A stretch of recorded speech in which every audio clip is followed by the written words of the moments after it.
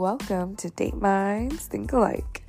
In this episode, we are going to talk about my old flame. So, if you did not see the last episode, there's a lot of really good details, a lot more backstory, so you guys could kind of be a little bit more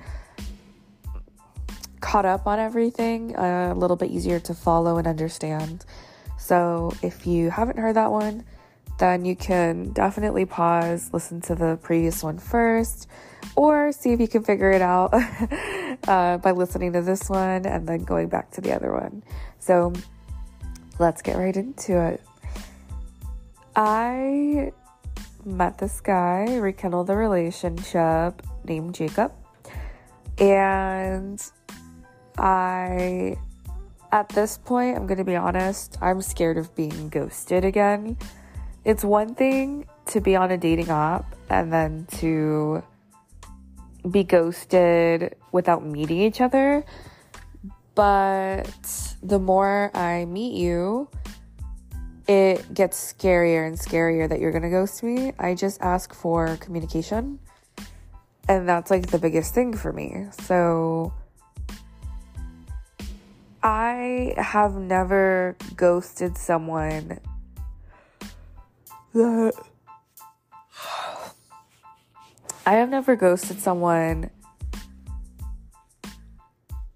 I was dating, that I was actively dating.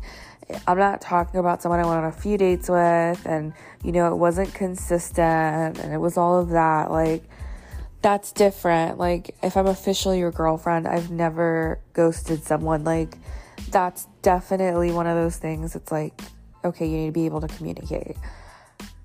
And so going from that mindset to having someone that did that to me has been really difficult to navigate. It's been very hard to process, and I feel like I'm kind of running on fear that everyone has a timer attached to them, and at some point they're just gonna ghost me. It's like, okay, how long can I have you before you ghost me? How long can I have you before you ghost me? And so at this point, it's getting kind of scary because I'm really starting to detach myself from people. And I know I do get excited. I do have emotions, and I do get very excited when I am optimistic about someone. But when we're doing stuff together, I'm in my head, I'm like, I'm probably not going to see them again. So I'm probably like, and it's not on my side. I do want to see them again, but it's like, I'm probably going to get ghosted after this. So yeah, that's cool. And so me and Jacob ended up seeing each other a second time, recently. And, for those that did not listen to the previous episode, we had been together, maybe 4 or 5 times, just by going on dates. And that was like last year, a year and a half ago. And so he re-met me, and I lost 100 pounds since then. And so I'm trying to build confidence now from my previous relationship with the guy that did ghost me. I am a lot more sex positive. I'm a lot more, it's okay to have sex, and it's not that people hate my body. It's not that people think that I'm gross, that might cause someone to ghost me. There have been absolutely beautiful, beautiful women that end up being ghosted after sex because that's all the person wanted. And there have been, and that stuff happens, and it's not their fault either. There have been people that are like extremely great, handsome men that could give the girl the world, and she ghosts him after sex. It happens that way too. And again, it might have nothing to do with the guy. It might have nothing to do with the girl that was ghosted. And so, like, I'm trying to put that in perspective. And my previous relationship, even though it was only 2 weeks, it did give me a lot more sex positivity. It made me feel a lot better. Anyway, so in my head, I had a feeling we were probably gonna have sex because I had already, shaved and prepped myself, and So for me, as a side tangent, I had this thing that I thought, how do I know that I smell decent down there? Like, how do I know that? And it's still something that I struggle with, because I know there are some people, like I had a friend in college this might be TMI, that she would like put her hand down there and then taste it and be like, okay. But I can't bring myself to do that. Like, I just feel like it's not for me to do that. And so, I ended up overcorrecting, where, women in general are not supposed to smell like daisies, and we're not supposed to smell like, cologne down there. And it's funny because men don't smell like that down there. Like, when they end up shooting into, again, your TMI, into your mouth, and you do taste them, it doesn't taste like flowers and Fruit Loops. It just doesn't. Some people have a bitter taste. Some people have a more mild taste. It really just depends on their body and what they eat. And so anyway, I was overcorrecting, and I would give myself accidental UTIs. I would, give myself because the same way with cologne, if you spray cologne on your wrist and you spray cologne on someone else's wrist, it smells different on both of you, because your body just mixes with it.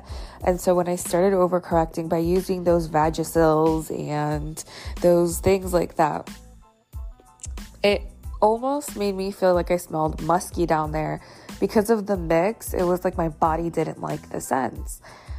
And so I started hearing people saying, okay, use more neutral things.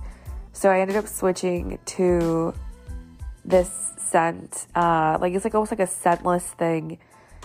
And that also made me feel like I didn't smell fresh. So I started using a douche, and that one was just like the regular, I think it says like non-scented, just has like vinegar and stuff. That one worked really well, but you do smell a little vinegary.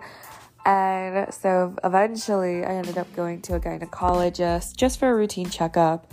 And I ended up asking them about it. And she's like, and I recommend this for people that maybe have a similar situation where it's just like, I feel like I'm out of balance pH-wise anytime I use anything that's scented, but I feel like other things don't do a good job, or I feel fresh. And so she recommended these pH, it's called Borac. I think it's called like Dr. Borac or something.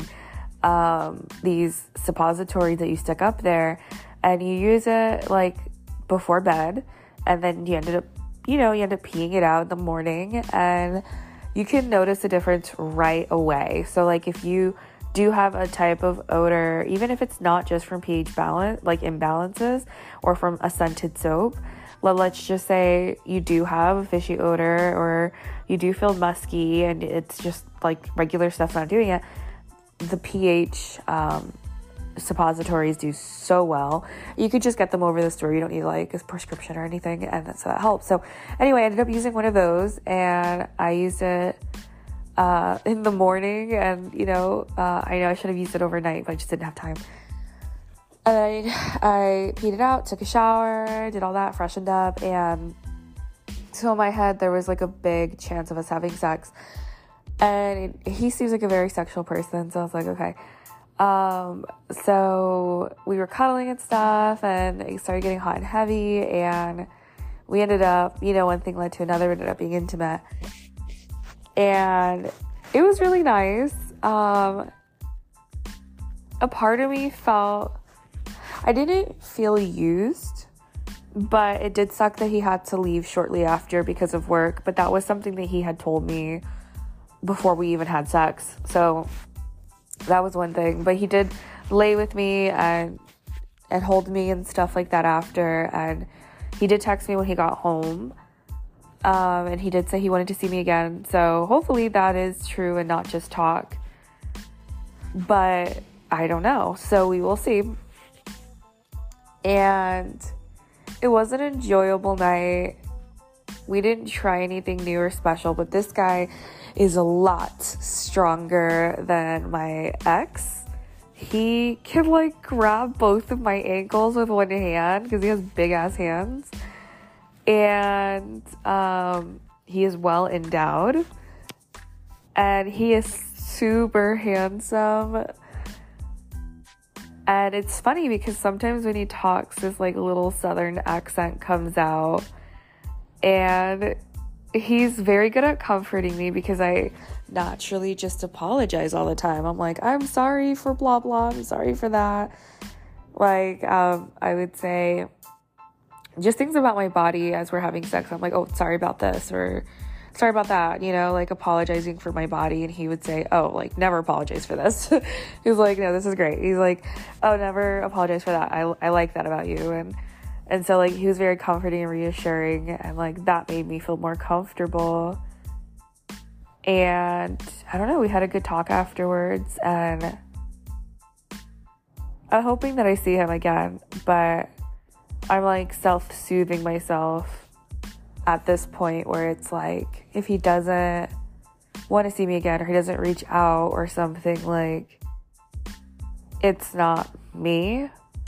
It's probably just something with him. And I'm trying to get myself not to like him a lot because I already feel it like I could like this guy a lot.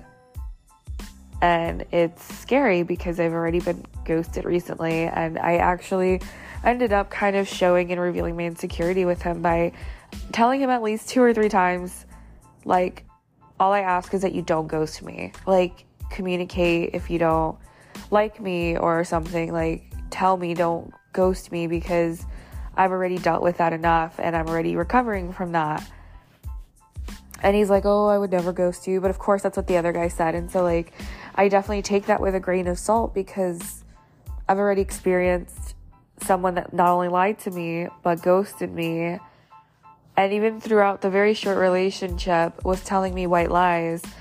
He would reveal stuff to me and he would say, oh, well, I didn't tell you this before because blah, blah, blah. And a lot of them were like little white lies, like hiding, you know, habits that he has that could be deal breakers for people. Like, he likes vaping and he likes smoking pot, and like those weren't things that were communicated to me, because if I could choose someone, I wouldn't choose that, just as my personal preference. I know people all have different preferences. I know some people seek out people that do that. I know people that, you know, seek out people that just smoke pot, like whatever, but like people have preferences, and that's mine. And then he had a kid that he didn't tell me about that was apparently not legally, so not biologically his kid, but legally his kid, because he claimed it. And so like he went from a guy that had 1 kid, which already was a lot for me, to 2 kids. And so like I don't know what the next secret would have been. And so yeah, but I know that it seems like I'm moving fast. This is my 3rd sexual partner within probably a 5 or 6 week period, which is a lot. That is a lot for me, at least. But I have history with 2 of these guys. Jacob I had history with, and then the other guy that I slept with, I had known him from like early in the year. We never met, but then we reconnected, and we ended up, you know, meeting a couple times and sleeping together, and the moment just caught us, I guess. And I think that was the worst sex I've ever had. was with that guy. was with the first guy. Because he, first off, I know people say size doesn't matter and it's how you use it. And that is true. That is 100% true. But he didn't know how to use it, and he also didn't have a good size. So it was both. Then during sex, he said, I'm only doing this for you so I don't have to finish. And so, like, that also made me feel uncomfortable because it's like, wait, is this not enjoyable for you? He only was in there for like a very short time. It was almost like 3 pumps. And then my IUD ended up like causing me to bleed very, very, very slightly. And so he was like, oh, you're bleeding. And then like he couldn't finish. But I wasn't bleeding like crazy. It was just like extremely, like almost like a pale pink, you know, like it was barely any blood. And so like, I don't know if he's one of those people that like faint at the sight of blood. I don't know.